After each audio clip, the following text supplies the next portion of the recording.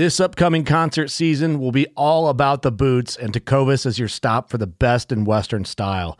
Tecovas has seasonal and limited edition offerings this spring and summer, including men's and women's boots, apparel, hats, bags, and more.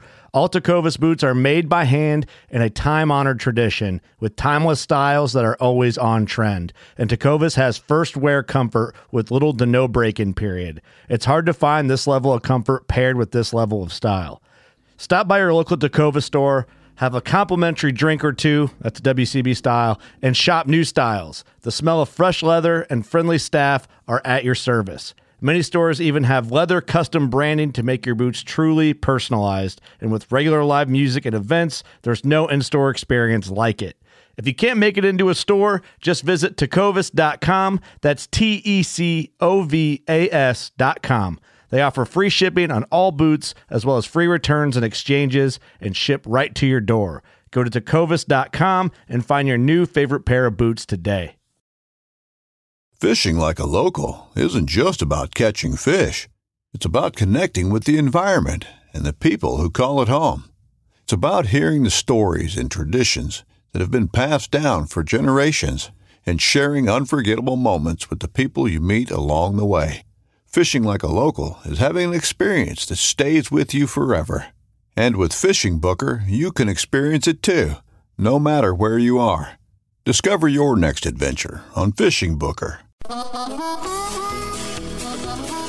Welcome to DSC's Campfires with Larry Weishuhn, the unique blend of hunting, conservation, and the outdoor lifestyle, delivered in an entertaining, informative fashion that only a veteran outdoorsman can do.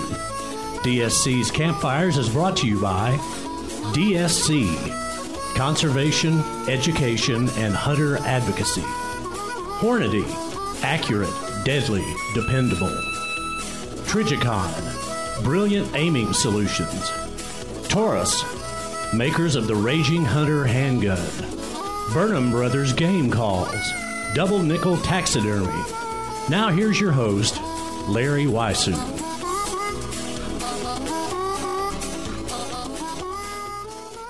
Welcome to another edition of DSC's Campfires.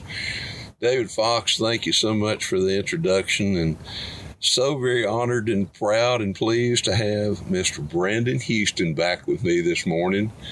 And it is morning that we're doing this. We just finished a deer hunt, passed up several nice young bucks, looking for a big old mature cull buck that kind of put in appearance but didn't stay very long. And that's one of the things that if you visit a lot with Hayden Outdoors, those guys are real estate agents, and they'll find you the finest piece of property you'll ever can even imagine, or help you sell your property. But they're also very knowledgeable in terms of wildlife management, and as a result of that, they can give you a lot of advice too as to if you're into a whitetail deer program as to what you can do to improve your habitat, and also what you can do as far as hunting is concerned.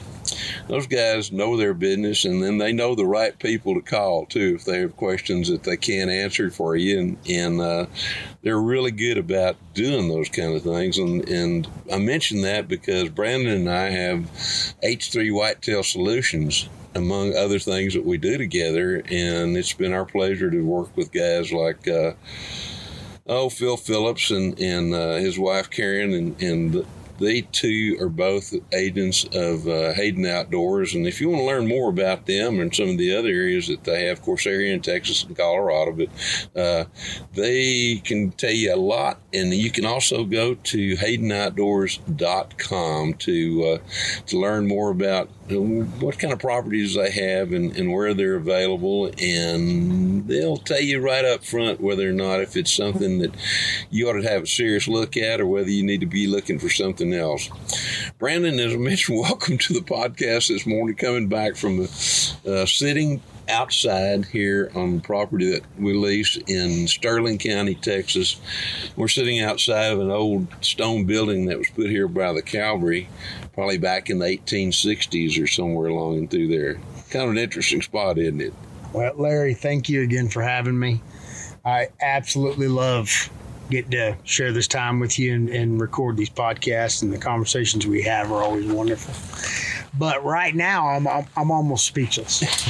I am sitting up against a water pipe with a cavalry bunkhouse to my right that is taking me back to my childhood. I feel like I'm in a scene of Dances with Wolves. It almost looks exactly like Kevin Costner's little bunkhouse, and it's got the little shooting holes and the old wood framed windows and the etching of the people that have been here. And it's the most amazing thing. Makes me think about what this country looked like back in those days, and what it was like to sleep in there and defend this country, and it's just absolutely stunning. It's breathtaking, honestly.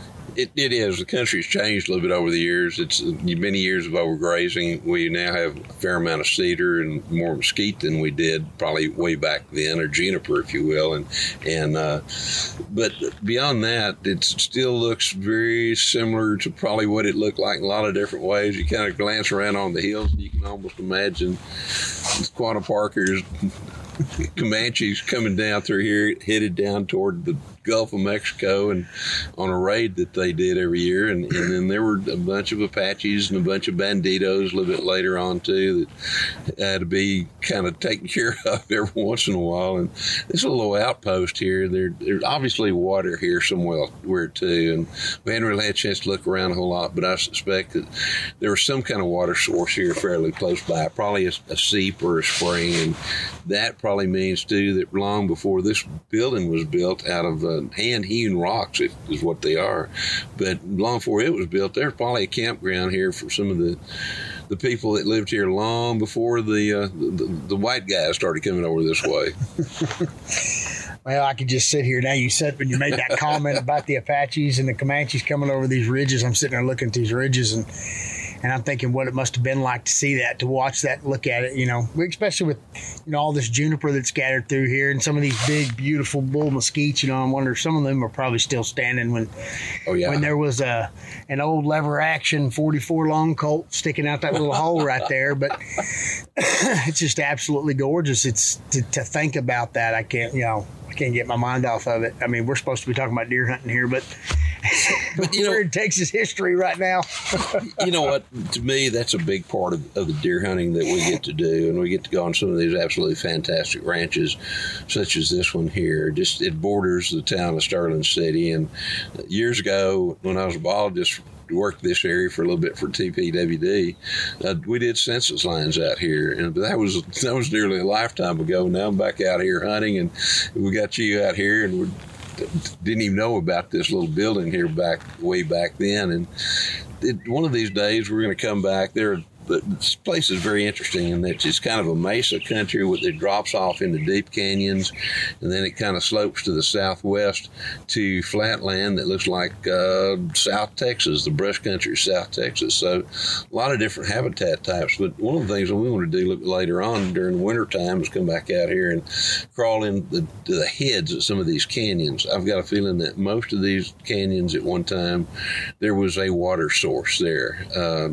water table over everywhere in the U.S. particularly seems like it's been lowered considerably because of the great number of people utilizing water a whole lot more so and a whole lot differently than they did when this little building here was built, when it was primarily used for drinking, cooking, and occasional bath, kind of thing. So they didn't water any lawns or anything. But all that being said, the water table's been reduced and lowered a lot over the last many years. So some of these areas that now are dry, probably way back when there was a water source there. And so one of the things coming back here is finding some of those, maybe crawling in one of the little caves and just kind of see what's there. But that's part of hunting that I truly, truly enjoy as well, along with all the other things that you do. Well, until you think about it, what it took for them to travel this country. The other day, you and I did it on a side-by-side, but to think about what it took for them to travel this country and find that water source. And that's how they made their decision of where they were going to build an outpost like this. But, to speak on what you said earlier, this country is absolutely stunning. I mean, it looks like you took South Texas, deep West Texas, and New Mexico and threw it in a blender and and here you go, Sterling City. I mean, You can drive 500 yards one way and feel like you're in New Mexico, and turn and drive 200 yards the opposite direction and feel like you're in a brush country of South Texas. And it is truly an intergrade. We've looked at plants just a little bit, not a whole lot this trip. We'll get a little bit more serious about that next time. But the plants that we're seeing, the ones that are obvious, they're from 3 to 4 or 5 different ecological type zones, if you will, and ecological areas. And to me, that's one of the beauties of this area, is that it's an intergrade. You're getting a little bit of everything. And of course, the deer population here, based upon what we've seen the last couple of days as well. And then we had done a couple of spotlight surveys a little bit earlier, and found that we had a pretty good buck to doe ratio, not quite 1-to-1, but not. It was closer to 1-to-1 than it was 2-to-1. I mean, 2 does for every buck. And 2, coming into this year, as so much of Texas and elsewhere, we have had just a very serious drought. And what kind of fawn crop have we been seeing? My Lord. Taking it back to water. There's not a tremendous amount of water in this country. No. And so a lot of it is artificial for cattle and for the sheep that are in this country. And so we have gone away from the stands, gone away from the feeders, and set predominantly this entire week around water. Right. And my Lord, I mean, we're seeing in a 2-hour time frame 50, 60 does, and every one of them have a fawn with them, and a fawn that is healthy. Absolutely. And this is in a year when I came here, this first year on this lease, but I came here with suspecting that we might have a 10 to 15% fawn crop based upon the kind of weather we'd had and the lack of rainfall and the drought situation. But one of the things that speaks well for this particular ranch is that they've carried on a good management program for a long period of time with whitetail deer in mind, but also their cattle operations are such that they have this property has not been truly overgrazed since apparently they got a hold of it a bunch of years ago. And as a result of that, when you throw all those things into the mix, I think that has a lot to do with the fact that we've got a lot of fawns. And then, of course, too, the owners here carry on a very decent predator control program as well, too. And so when you kick all those things together, there's probably the reason that we're seeing what we're seeing. Yeah, I mean, they've done a tremendous amount, especially as big as this place is, a tremendous amount of habitat work. I mean, just standing right here, what we're looking at, they've done a lot of bulldozer work. There's a bunch of different successional levels and stages. Absolutely. Where we were yesterday, you could see, young junipers coming in amongst rows of mature mesquites. The cactus is kind of spotty. The prickly pear is not too terribly overgrown, but they've stayed on top of it. And they have. And of course, in this country, in a lot of places, people overlook the fact how good prickly pear is for wildlife, particularly with deer, because it produces moisture at times when things are really tough. The tunas are the fruit that produces, are one of the few sources for carbohydrates and sugar, if you will, and a decent amount of protein in those tunas. And then the prickly pear that we have here in Texas, and pretty much where you have cactus, is usually pretty high in vitamin A, and that helps in the digestibility of the various natural proteins that you find here in the plants. So, and the mesquite beans. And the mesquite beans. I mean, the mesquite, a lot of people curse them, but they're a legume, so they fix nitrogen in the soil. And if you're ever around where there's mesquite trees and you're not familiar with them, look around. You'll notice that there's a lot more things growing underneath the mesquite a lot of times than just beyond the drip line. And part of that comes in the fact because there is a natural nitrogen source there for them. But as you mentioned, the beans are in a bad year, when you have it looks like it's going to be a bad year that's Mother Nature's way, I guess, of putting out a tremendous bean crop to ensure that species perpetuates into the future.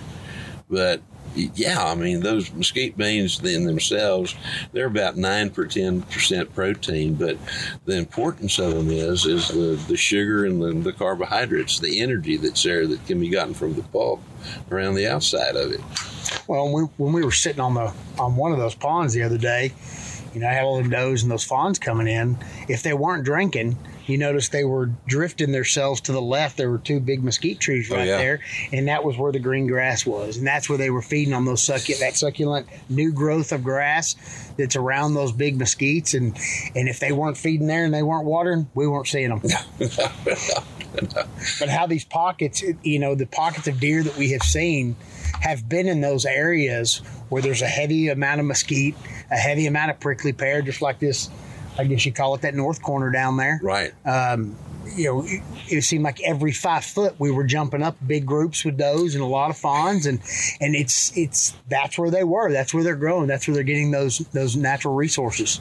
Yeah, and that brings up an interesting source of hunting information too. Is that you want to go where the food sources are? Not that that's not a well-known fact, you know, among hunters, but sometimes there are little micro setups like that you have to kind of look for. That you go, well, this, you know, there's mesquite everywhere. Where is there mesquite that's got the beans, or in, you know, maybe you're in a oak forest and it's mostly red oaks, but you got a few white oaks. You know, those deer are going to drift to those white oaks because their acorns are quote unquote sweeter. They're less tannic acid in those than some of the others, but you got to find sometimes those little micro natural food plots, if you will.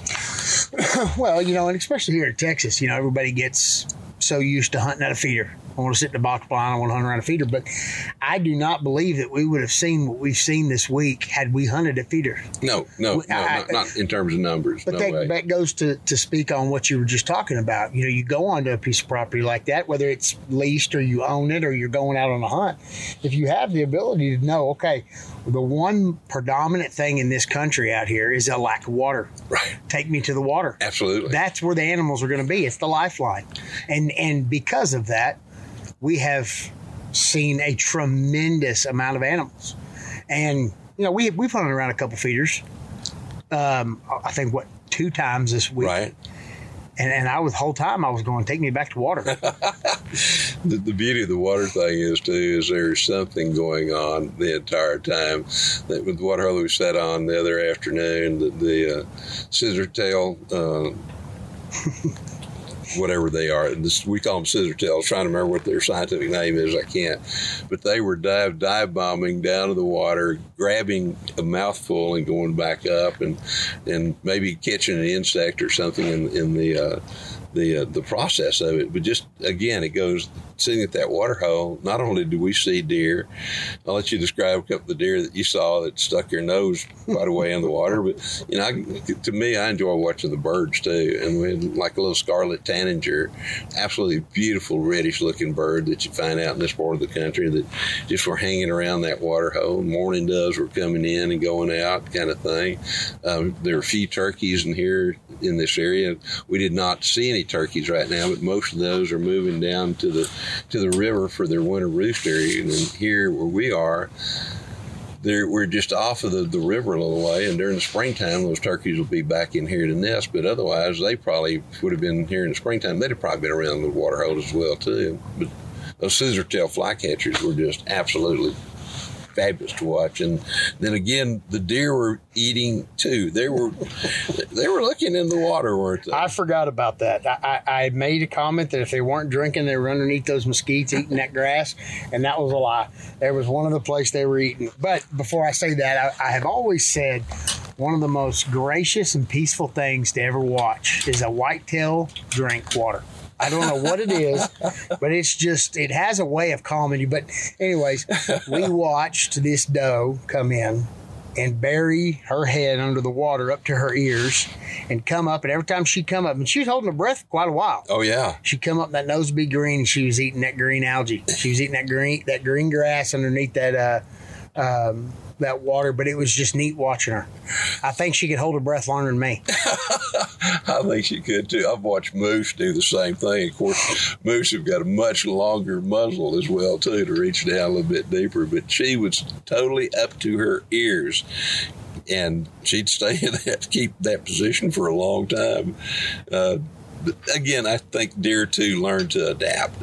Obviously, that green algae that was there, and there may be a little, with the water being relatively clear and not very deep, there was probably some green vegetation growing down there too that she really liked. I know I've watched them on my little place do something similar, although we have a plant called Photomageton, which produces a really good seed for waterfowl, and they will eat the daylights out of it, but it sits more on top of the water. But I've seen them in chest deep water out there eating that dead good Photomageton as well too. Yeah, it's if you do not or have not ever just sat down by a water hole, I encourage you to do it. I encourage everybody to do it. You never know what's going to come to a water hole, and at some point, especially if you're in country like this, they're going to go to that water. You're probably not going to sit there too terribly long and be bored twiddling your thumbs. No. Even when it's like right now, we're just in the beginning of October, and because we have the managed land permit here on this property, we can hunt, and that's what we were here for. The primary goal, I guess, was to be here and shoot a doe or two with handguns, and we were able to accomplish that. We did. We were able to accomplish that, and I think we got a good spectrum of does. I think the one you took was every bit of 8.5 years old.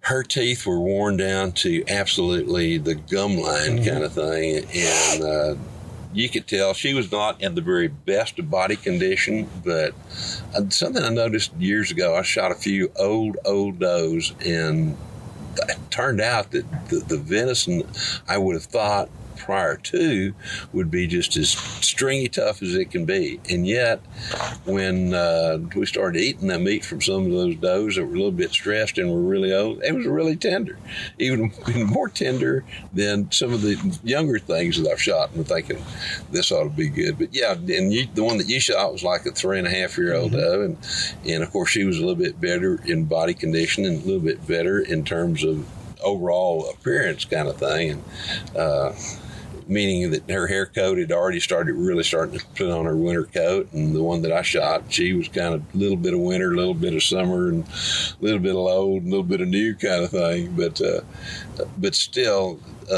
absolutely fantastic animals. That we were using the Taurus Raging Hunter in a 454 Cthulhu, shooting Hornady 300 grain XTP bullets, which we played around with the range a little bit, shot extremely accurately there, and of course they shot extremely accurately as well too at the animals, and did a fair amount of tissue damage. They really did, and that was part of the reason I wanted to see what I shot mine through the shoulders essentially, and it did a lot of damage. I lost a little bit of meat, but at the same time, there are other critters who will eat that beside me, and that kind of becomes important as well too. But I was really impressed with it's been a long time. I've shot a fair amount of stuff with the 454 Cthulhu using Hornady ammo, and again need to mention too that we're using a Trijicon SRO red dot sight that is a 2-inch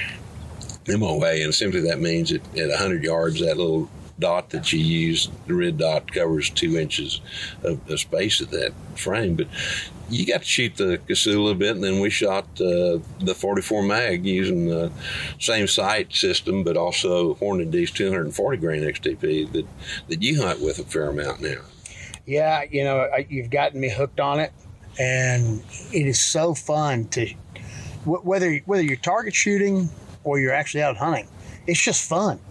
And that's what I like about it. It's just a good time. But prior to coming out here, I've spent a lot of time on a ranch up in Breckenridge and done a lot of hog hunting with it. Right. And I have tried to shoot them high, shoot them low, shoot them different places. Especially once you get into some of those bigger hogs that have the big plate in their shoulder. Oh, that big cartilaginous shield. And I have never had a bullet not pass through. Yeah, it's actually absolutely incredible the velocity that bullet has. A Hornady bullet has coming out of that pistol and hitting that animal. Yeah, their downrange energy is good, and that bullet construction. I've shot all kinds of things with it over the years. Everything from elk on down to black bear to shot a Alaskan brown bear years ago with the 454 Casull and using 300 grain Hornet XTP. And I mean, it put that bear, shot it through the shoulders.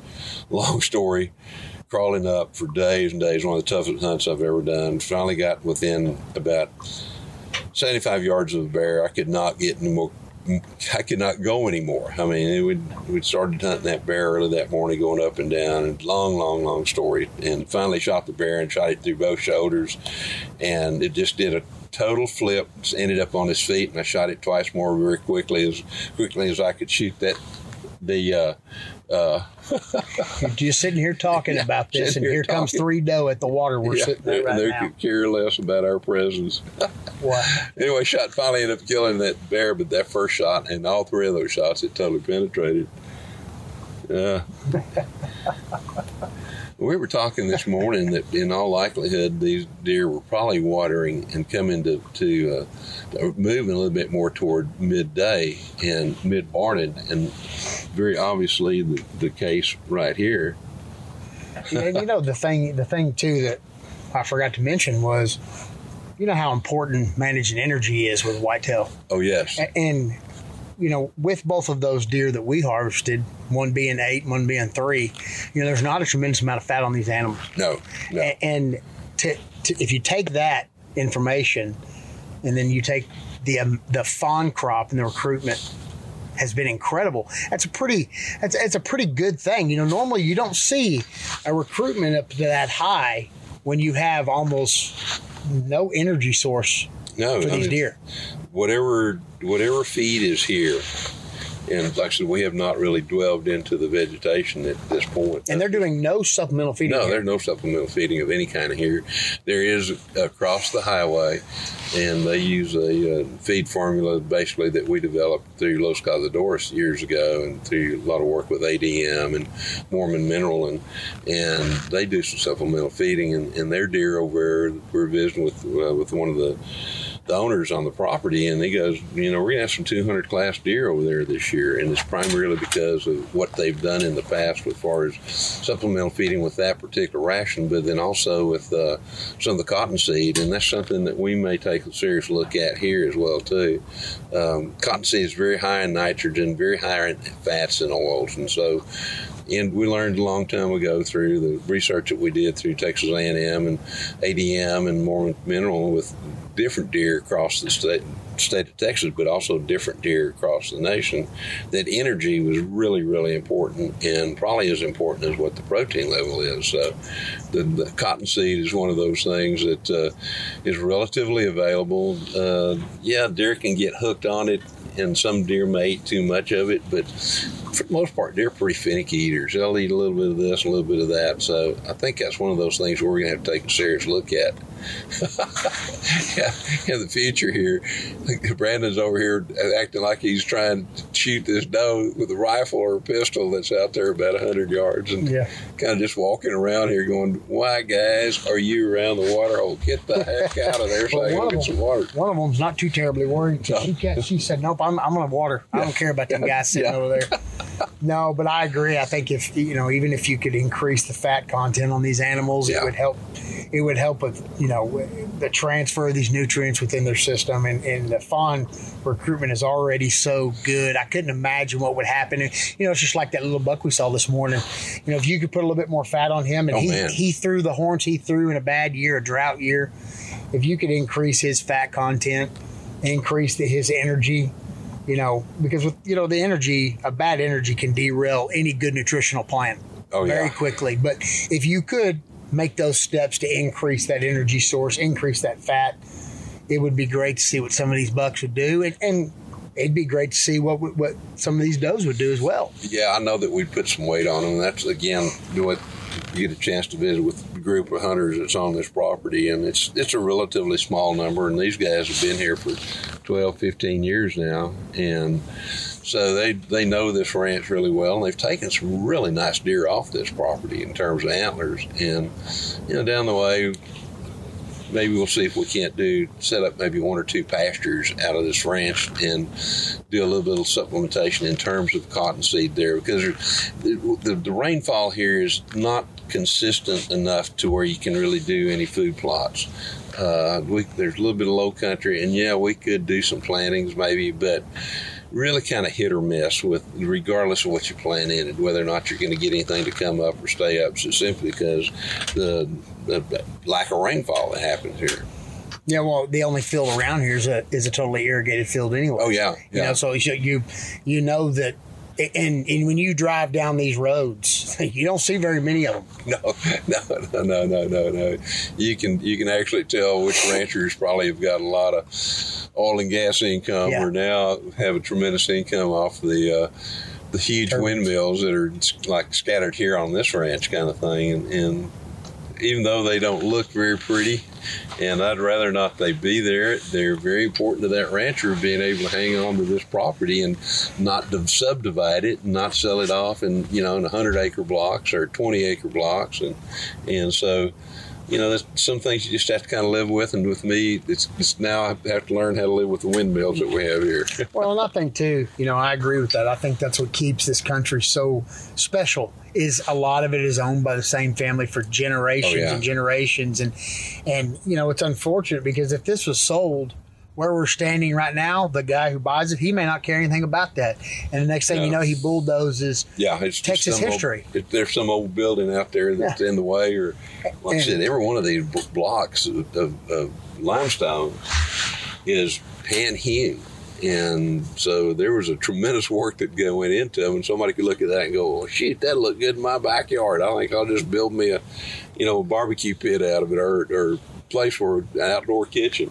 Yeah, and some of them, and it's just like a jigsaw puzzle. They all fit perfectly. You could tell somebody spent some time. They did. And I love how they've got that big slab right there at the doorway when you walk in. I mean, it was just they knew exactly every single stone put in there. I believe was hand hewn exactly for it. You look up at those going up the roof line right there. It's double layered. That thing's not going anywhere. No, it's like it is a double layered inside and outside. I got a feeling the inside between those two layers is probably ground up limestone, kind of mixed with something else, made to form kind of like a concrete type of thing. But and then the mortar that they used, you can tell it was made from something many, many years ago that it's not anything like the mortar that people use these days. I'd love to take a metal detector around this. There's probably some old shell casings. Yeah, there's some old shell casings scattered around here. Maybe some coins. Absolutely. Well, we've talked in circles a lot this morning about a lot of good things. Brandon, I guess it's time for us to kind of head back to civilization, unfortunately, until we can get together again in about another 3 weeks. And by then, maybe these old whitetail bucks will start feeling their oats a little bit. And we did try to rattle a couple of times, but it was really, really early as far as I'm concerned. And really have not seen a whole lot in terms of scrapes. And what bucks we've seen have been very, very tolerant of each other. And we've seen bachelor herds. So I think it's a little bit early. They'll start making scrapes here probably in another couple of weeks. And when they do, I may try to slip back in here and start using some of TRHP Outdoors has set up some things to maybe set up some scrapes and all those other kind of things around some of these blinds. But I guess for the most part, we better kick some dirt on the campfire for right now and just invite everybody to join us back here next week. And in case they want to get in touch with H3 Whitetail Solutions, which includes a lot of things. Ladies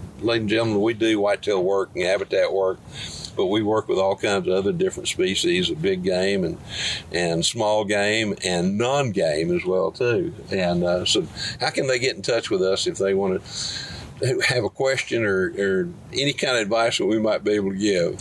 Well, you can email us at growem@h3whitetailsolutions.com. We're all over Facebook and Instagram. You can also get on our website, h3whitetailsolutions.com, and you can submit something through there, and either Larry or myself will get back with you. Absolutely. We're more than happy to talk, and we're not necessarily the type of company who charges for every single thing. If you want to call and ask us a question, we're always happy to talk deer. We're always happy to talk habitat. We're always happy to talk biology. You know, we're always happy to talk about anything that helps you achieve a goal.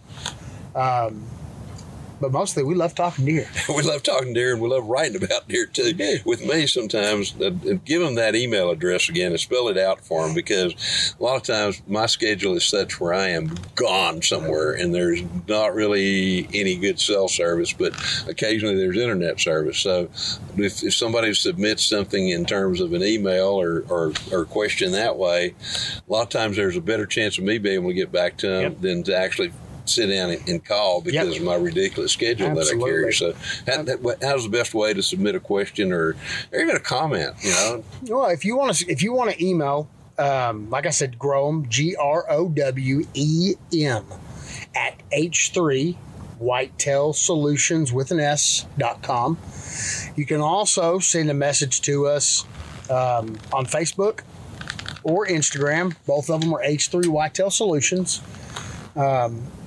We try to get back to everybody as quickly as we possibly can. Or a lot of people, what they do is they go on our website and there is a contact us tab. And if you write a question, put an inquiry through the website, that will also automatically forward to the Growem at H3WhitetailSolutions.com. And what happens is when you ask a question or you make a comment about anything, if it's specifically for Larry, then it gets sent to Larry. And if it's specifically for me, it gets sent to me. And then sometimes there's questions that come in that I'll answer, and then I'll talk to Larry, and then we'll submit an answer together. Yeah, I mean, and so you can get one of us, both of us, or all the above. And we try to get back to everybody as quickly as we possibly can. This time of year, we're on the road a lot. We're moving, but we still don't want to change things, and we still want to get to you and give urgency to you as well. Absolutely. And too, Brandon does all my social media work as well, too. So you can go on to Facebook and look up Larry Weishuhn and send something there, and he'll get it. Yep. He'll get it and send it to me there as well too. And your reply may come to you from H3 rather than from the Facebook there with that particular Facebook. But get in touch with us. We'd love to visit with you. If you got a hunting story you'd like to tell, we'd love to listen to hunting stories as well too. But again, if you have any kind of questions, or even with the podcast, if you have questions that you can get, that's Growem at H3 Whitetail Solutions is also an excellent source to, because Brandon is really good about sending me stuff going, hey, here, do this, which I appreciate. And I assure you that if anybody messages, on the Larry Weishuhn Facebook page, it's not me responding. I don't do that. That is always Larry's response. 9 times out of 10, if it's something of urgency, I'll respond, but I'll make sure you know it's me. Oh, absolutely. And then I'll say, hey, Larry, you need to get in your phone and respond to this. And so when you get that response, it's actually Larry. It's not some PR person. It's not some marketing person or some manager. It's actually him, and it's actually me. And so we make sure that you know that. But send photos. Send us pictures of this year. And absolutely. Let us know how things are going. We like to hear from everybody. Well, Brandon, like I said, I think we're about to throw some dirt on the fire and make sure the campfire is doused out. And we got a couple more things we got to do, and then we probably got to get back on the road sometime today, unfortunately, or tomorrow, or the next day, or sometime here in the next few days. We've got some wives that want to see us, I'm sure. Well, yeah, and I've actually got an article I got to go write for DSC Game Trails, where I do for the convention issue. And that said, we expect to see everybody that can be there at the DSC convention this year, again at the Kay Bailey Hutchinson Center there in January. We'll give you the dates a little bit later on, but great place to come by and visit with both Brandon and me in person, and it's just the finest outdoor, family-oriented outdoor hunting show convention there ever has been or ever will be. So if you want to learn more about that, you can go to DSC, for the foundation is concerned, you can go to DSC dscf.org, or if you're interested in anything having to do with DSC, you can go to biggame.org. That's biggame.org, and that's for DSC. And I think Brandon and I do a lot there as well, too, so that's another way to get in touch with us. But everybody join us around the campfire right back here next week at this time, and we'll have Dave Fox introduce what's going on, and look forward to catching up with you. Y'all have a great week. Thank y'all. Thanks for joining us around the campfire. To leave a comment or suggestion for an upcoming episode, go to Instagram at Larry Weishuhn Outdoors. Please join me right here next week for another DSC's Campfires. DSC's Campfires with Larry Weishuhn has also been brought to you by the Crown Bar in LaGrange, Texas, H3 Whitetail Solutions, Remington, Texas Wildlife Association, TRHP Outdoors.